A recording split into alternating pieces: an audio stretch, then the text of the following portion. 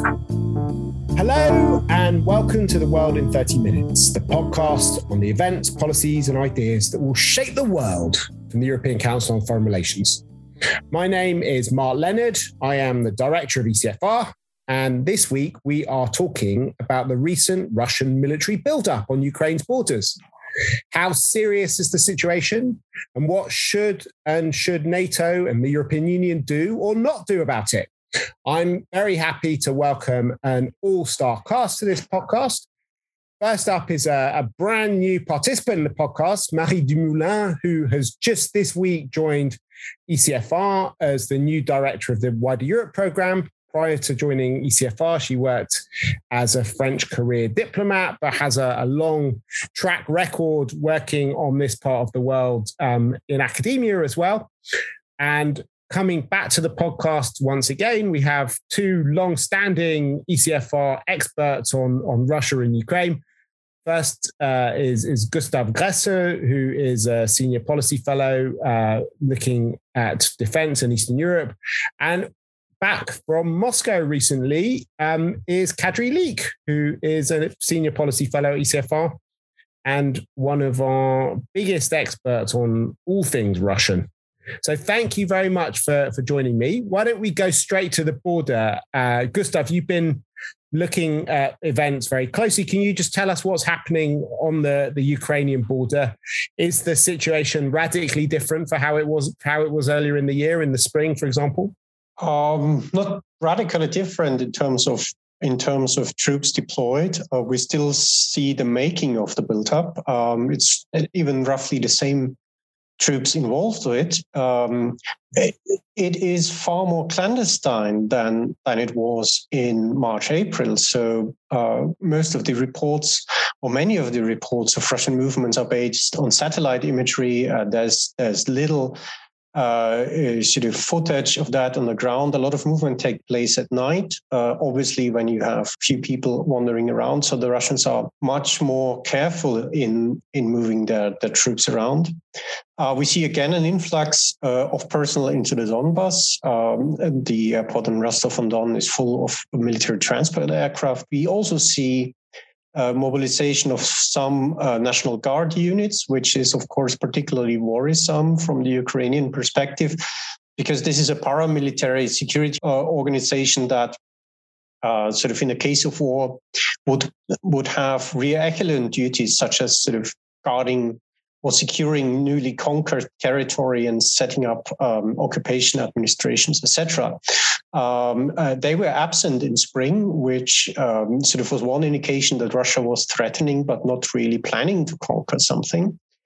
And they're also heading for the Donbas. How many troops are we talking about? Well, if you want a soldier's number, the Ukrainians gave a number of about 150,000 soldiers, which, given that roughly 90,000 are permanently stationed on Ukraine's border, we have to see this is still a pretty early phase. What is for now in the dark is, of course, the aerospace forces around Ukraine. So there might be more, but it's still a bit of a mystery. Also, what is new is that we suspect, or the Ukrainians suspect, and there's very much reason for this suspicion, further Russian troops exercising, under quotation mark, in Belarus. The Ukrainians have deployed two brigades, one mountain infantry and one National Guard now to the Ukrainian-Belarusian border, and are worried that sort of in the case of events, this border would be used to at least annoy the Ukrainians very much elsewhere in order to stretch their forces. Okay, so why don't we look at why this might be happening? Kadri, you just spent a few weeks in Russia talking to lots of people. You were there for the annual Valdai conference and talked about some of the more kind of bellicose language that you were hearing around Ukraine. But what do you think the Russian intentions are when it comes to this latest build-up? I can say immediately that I will not give you a clear answer because I am puzzled myself. I mean, what I saw in Russia is indeed that the language the use about Ukraine has changed. It is now very derogatory, both about the country and especially about President Zelensky. And it seems to me that Moscow has decided that the Minsk agreements that sort of finalized the intensive phase of the conflict in 2015, that these are not working for them, but Ukraine is not willing to deliver on Russian version of the agreement. And it looks like Moscow is walking away from these. And that, of course, leaves a vacuum where anything can happen. Also, for President Putin, Ukraine keeps being an emotional issue. That is also very clear. On many other matters, he's sort of a little bit relaxed, a little bit tired, as is fitting for the president who's in office for 20 years, or discount the Medvedev period. But Ukraine is clearly very personal and very emotional. So yes, many people I talked with in Moscow, they said they don't exclude a new war. But, what would that war try to achieve? That is still something I don't understand. If Russia tries to take another few towns and conclude another set of agreements, that would fare the same fate. That would be another agreement signed at gunpoint that is simply not realistic. Ukraine is not going to fulfill it the way it tries to get out of some of the clauses of the current agreement. And, to imagine a full-scale war against Ukraine with an aim being Kiev, that is madness, and that is not popular at home in Russia. And demand among Russian population is clearly for social welfare, and the Kremlin knows it very well. They conduct opinion polls and focus groups regularly. This would not be a small victorious war at all. That would wreck all the relationship Russia has managed to build up with the new US administration, and I think they value it. So I'm a little bit at a loss here. I don't understand what the intention is. In the spring I did. It was all about signaling to Zelensky and to Americans. But now I really don't know. So, Marie, how do you think it all fits together? Both what we've been hearing about from Gustav and Kadri, but also, in the background, we have the weaponization of the Russian energy market against Moldova, alleged support for Belarusian attempts to weaponize migration. And certainly, many people in Washington that I've been speaking to this week do think that we could have a war on our hands. What do you think is going on? What do you think the implications of all of this are for stability in the wider region? If you were still in your old job, what would you be advising President Macron and the French government to do? Well, I must say I would be at a loss to advise what to do in the current context.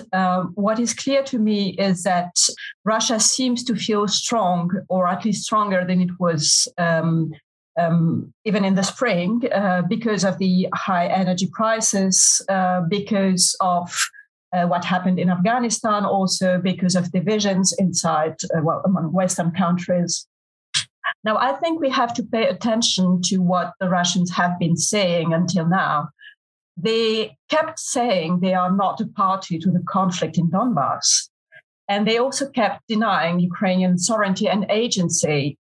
So what they have been trying to do through this discourse is basically to introduce an equivalence between Kiev and the two separatist regions of the Donbass, and an equivalence between their own role and the role of France and Germany in the Normandy format, and to turn the Normandy format into a place where three big countries would dictate what Ukraine has to do. Now, because this didn't work with Germany and France, it seems they have turned away from the Normandy format. I'm not sure they turned away from the Minsk agreements, but at least this negotiation format is not as relevant as it might have been in the past. My question is what a direct or open military intervention would mean for Russia. And given what they have been saying in the past, it would amount to a significant change of paradigm, because Russia would admit it is a party to the conflict. Why would it do so? I think there are two messages at least. The first one is to the West. They would tell us, you thought we were a party to the conflict, now see what it is like when we are one. And the second message is probably to Ukraine, and it is to show Ukraine that it cannot rely on Western support to the extent needed. And here I think we can draw a parallel with Afghanistan. The problem we would have in this case is that I'm not sure we would be able to replicate this change of paradigm. A, because we are already saying that Russia is a party to the conflict. So we would say it further, but with no bigger effect than that. And operationally, it raises extremely big questions on the West's readiness to replicate that change. I mean, that really brings us to the big question, which is what the EU and NATO are doing, what they should be doing. NATO Secretary General Jens Stoltenberg warned Russia on Monday that the Western military alliance is standing by Ukraine.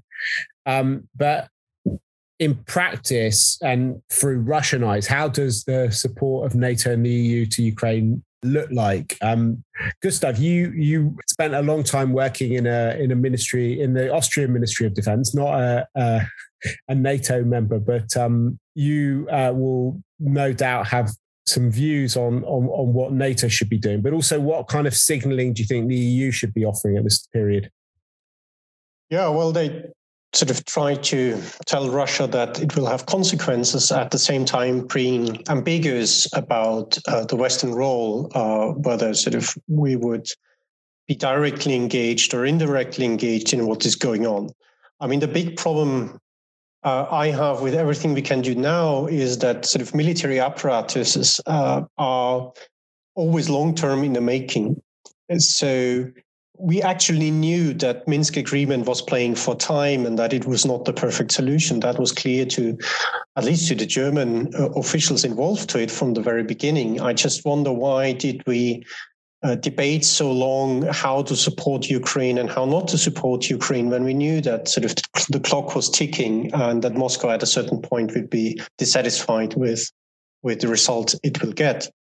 I mean, the immediate crisis signaling here, of course, it's again, first and foremost, of course, the US that matter, because in a Russian view, sort of they are not only the prime agent, they are sort of the big military counterpower that can really counterbalance them. And I just want to remind you in April, 19th of April, was the US decision to deploy 2 squadrons of aircraft to Poland and on the 22nd, Gerasimov, on the 20th of April they came, and on the 22nd of April, Gerasimov declared the maneuvers to be ended.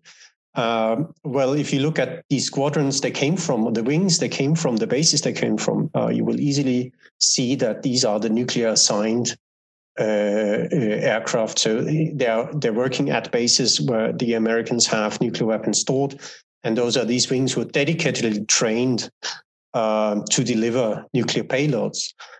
So that signal was fairly strong from the American side, and the Russian side immediately understood. But it's of course only the US that can send such signals given their inventory. I'd like to come to you, Kadri, in a sec to hear what you think the Russians are thinking about it, but also what other countries. I mean, you're Estonian, and no doubt talking to friends and other people who feel more and more vulnerable in countries which are much closer to the action. But before we do that, maybe good to hear from you, Marie, how people are thinking about it in Paris and what you think the sort of EU perspective on this is. Do you think the EU are doing the right kinds of things? What do you think can be done at this stage? I think one of the big concerns is not to trigger by our actions what we are actually trying to prevent. So the EU will be carefully thinking about what it can do in this context and what it should better not do.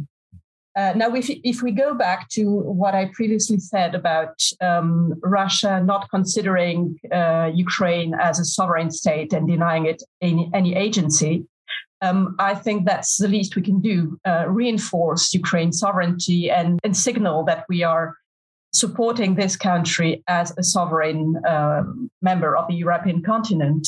And this can be done through visits, high-level visits to Ukraine. It can also be done through promoting also, at some point, direct contact between Russians and Ukrainians. It would be, I think, a mistake to speak in the place of the Ukrainians in the current crisis, but which should also not put them at risk, because obviously direct contacts with the Russian side have a political cost internally in Ukraine. And we should further think about what to do to consolidate the Ukrainian state on the one hand, and to raise the cost of action for Russia. Now, the more we think about raising the cost of action for Russia, the easiest it is for Russia to take our thoughts into account in its own calculations. So this is something that requires also a bit of discretion, at least.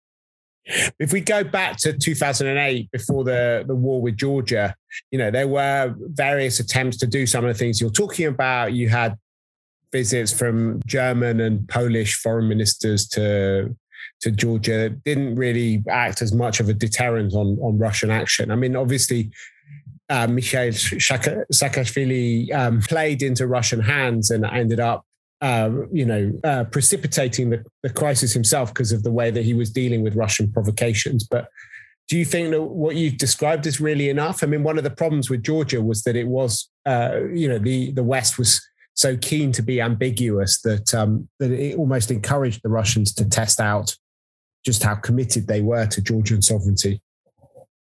No, you're right, and the parallel with Georgia is striking, actually. Now, if we do not do that, at least, then we signal that we don't care. So we should do that and do more in terms of consolidating functional state structures, helping also Ukraine build a more reconciliating narrative inside Ukraine, and not give any pretext for Russia to criticize and intervene. In this way, the Georgian parallel can also be useful, not to let Ukraine play into Russia's hand the way Georgia did 13 years ago. So, Kadri, I'm not sure where you're sitting, but are you in Estonia or in Germany or in Russia, or where are you at the moment? In Estonia, in Tallinn at the moment. So Tallinn's obviously a place that is very attuned to all of these, quite frightening geopolitical developments, and be interesting to hear a bit more how people there interpreting what's going on, how scared people are of war, but also what they hope that NATO and other EU member states might do at the moment. Well, Estonia is concerned, but frankly more about Belarus, about what's happening on Belarusian border, and there have been discussions whether the same could be happening on Estonian-Russian border. If you accept the theory that Russia is the mastermind behind it, then it would be logical to see masses of refugees on Estonian-Russian border as well. That, however, is not happening, and I don't think it will happen, because I think Russia uses Lukashenko to troll the European Union and to play on its fears, but I don't think it will join in the action right now. So what do Estonians want us to do about Ukraine? I mean, it's funny, you and I and Marie have all at various points been in Georgia together on these different trips. I think we're all quite marked by that historical experience where, Europeans didn't really get their act together until after the crisis. Yes, well, everyone in Estonia is of course calling out for more support to Ukraine, but it is often unclear what form that support should take. And now I'm sort of putting back my hat as Russia expert, not as an Estonian. I think the problem here is that Russian analysis of Ukraine is completely wrong. And that is not very frequently you can say so. Russia might be cynical, but often actually they have their facts right when it comes to places like Middle East or Africa or you name it. But Ukraine is really where they have facts wrong, analysis wrong, the whole idea that Ukraine is essentially a part of Russia, just manipulated by external powers. That is just not the case. But that, in policy terms, that leads to a paradox, because I think the more the West supports Ukraine, the more it reinforces that thinking of Vladimir Putin. Actually, I shouldn't say Russia. I think that is very much Putin. Not everyone in the Russian establishment shares that obsession about Ukraine or even the analysis. But the more we support Ukraine, the more we actually reinforce that thinking that this is a regime propped up by the West.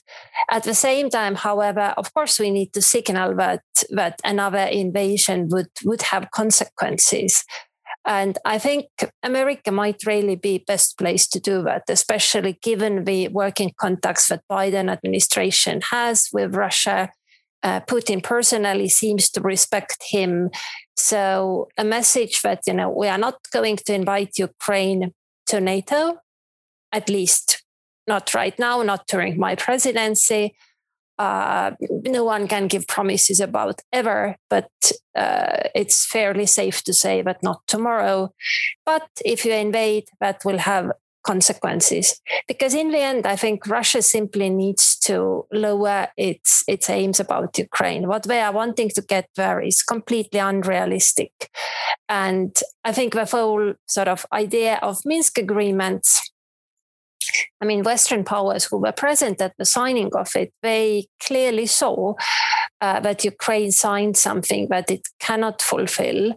And I think the idea to sort of support the agreement was exactly that if Russia wants a face-saving way out, then the agreement could play its role. Chancellor Merkel has always, for a long time at least, called for sort of elasticity of Minsk agreements. And I like the term. I think that's where the usefulness lies. But to my disappointment, 7 years on, Russia is still not ready to make use of that elasticity. So, Gustav, it's a bit paradoxical what Kadri was suggesting there, that the best way of deterring Russia is by saying that we're not going to let Ukraine into NATO. It's the kind of opposite of what a lot of Ukrainians maybe want to happen. It's certainly that sort of messaging back in 2008, which encouraged them to invade in some people's eyes. The fact that we gave this kind of slightly, or maybe Kadri's right, maybe the problem in 2008 was that we were too ambiguous by offering to give people a membership action plan. Sorry, the prospect of membership, even if there was no membership action plan. In 2008, we passed the NATO declaration that said Georgia and Ukraine will be members of NATO. But we also said they wouldn't get a membership action plan, which was the way to get them there. So it was a yeah. Sort of Well, it was total muddle.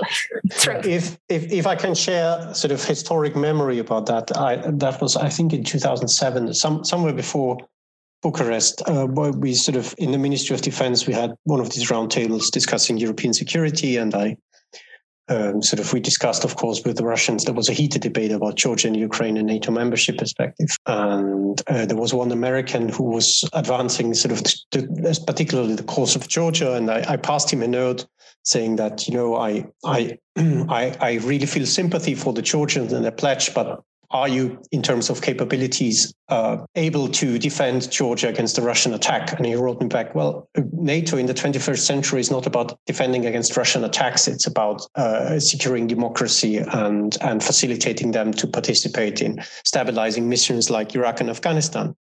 And that was sort of my big problem of 2008, is that I could perfectly understand the Ukrainian-Georgian desire. The problem is what it was met by a completely blue-eyed mindset in the West of what Russia was and of what kind of stuff we had to expect, and that basically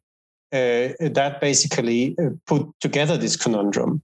Now, I'd still say NATO membership for Ukraine. I'd say the opposite. Everybody who has not managed to slip into NATO is in a pretty troublesome space by now. The thing, of course, NATO membership is something also you should earn on your own weight. So it's conditional to a certain state of reforms. And here, of course, you can happily make a case that one or the other thing needs to be done in Ukraine's security apparatus. But beside that, the crisis is urgent. And actually, we have signed enough international law declarations from the UN Charter and the prohibition to use the threat of violence or violence to enforce political terms down to the OSCE Charter that would entitle us to support Ukraine, regardless whether it's a NATO member or not. And I think we should very much call on them to flag out our support for this. And that includes to keep Russia guessing whether we would really go there if something happens. Of course, this needs backing from Washington, but it is something that will make Russia carefully weighting its chances. And on here, the difference between Ukraine and Georgia, of course, is that Ukraine is bigger, and Ukraine by now has a much more capable army. In 2008, mopping up Georgia militarily was something that the Russians could easily guess would not backfire, even if the Russian army stumbled into real problems that it didn't anticipate in terms of the performance of their troops. It didn't jeopardize the war. In a war with Ukraine, things are a different business. If that goes wrong or not really according to plan for Moscow, the domestic ramifications are severe, because I don't think the wider Russian population really supports Russia shooting Ukraine into pieces, although they probably support regaining it. They don't want to shoot it into pieces, and they don't want to have a large number of their own countrymen killed for that.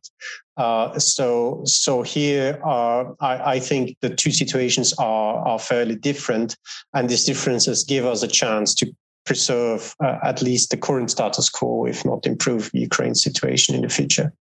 Okay. Why don't we let you have the last word, Marie, as we come to the end of our time. Have you got any last reflections on both what you think will now happen over the weeks ahead and what should happen? And one of the most challenging things about this, I suppose, is that it's happening at a time when NATO is going through such a tricky period, where the US gaze is obviously moving eastwards towards the Indo-Pacific, and relations between some of the key members within NATO are so fraught. The Franco-American spat is well publicized. Britain and France are not getting on particularly well. Turkey is obviously carrying on playing a very problematic role within NATO. How does that all play into this? Well, I pretty much agree with everything that has been said by Kadri and Gustav. we are in a sort of catch-22 situation, because the more we display our support to Ukraine, the more we play into the Russian rhetoric about Ukrainian sovereignty or absence of sovereignty. But we also should be aware that Russia is quite in the same kind of catch-22 situation for the reasons Gustav described. If it intervenes, then it might achieve its goals, but it has a cost, and not only for its relations with the West, but also for its relations with other post-Soviet countries and internally. I'm not sure whether there is a possibility to have a sober dialogue with Russians on this overall catch-22 situation, and whether it makes sense for Ukrainians to try to reach out to Russia in the current context and act as a sovereign actor in this situation. Obviously, if it does, then it will need our support, not in a way that makes Russia think we are the ones dictating the language.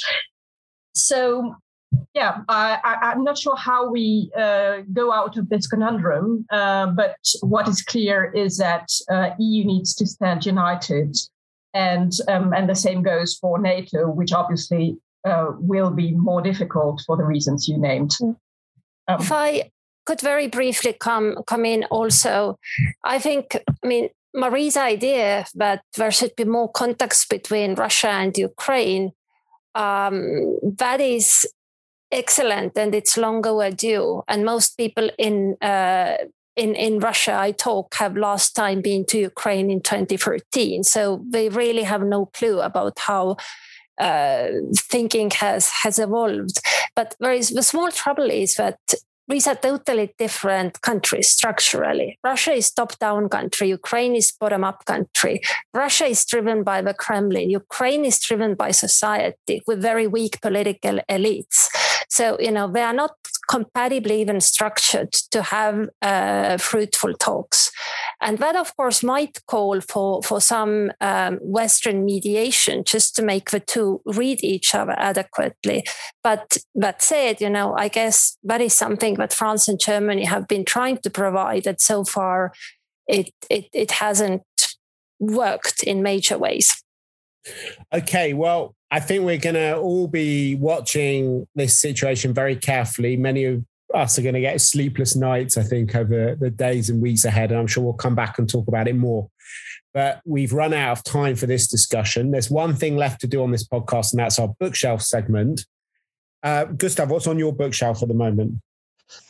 I have two little kids. I'd be glad if I had a bookshelf that was not covered with Paw Patrol or something else. No, Andrew Weiss wrote a good paper on Putin's unfinished business in Ukraine.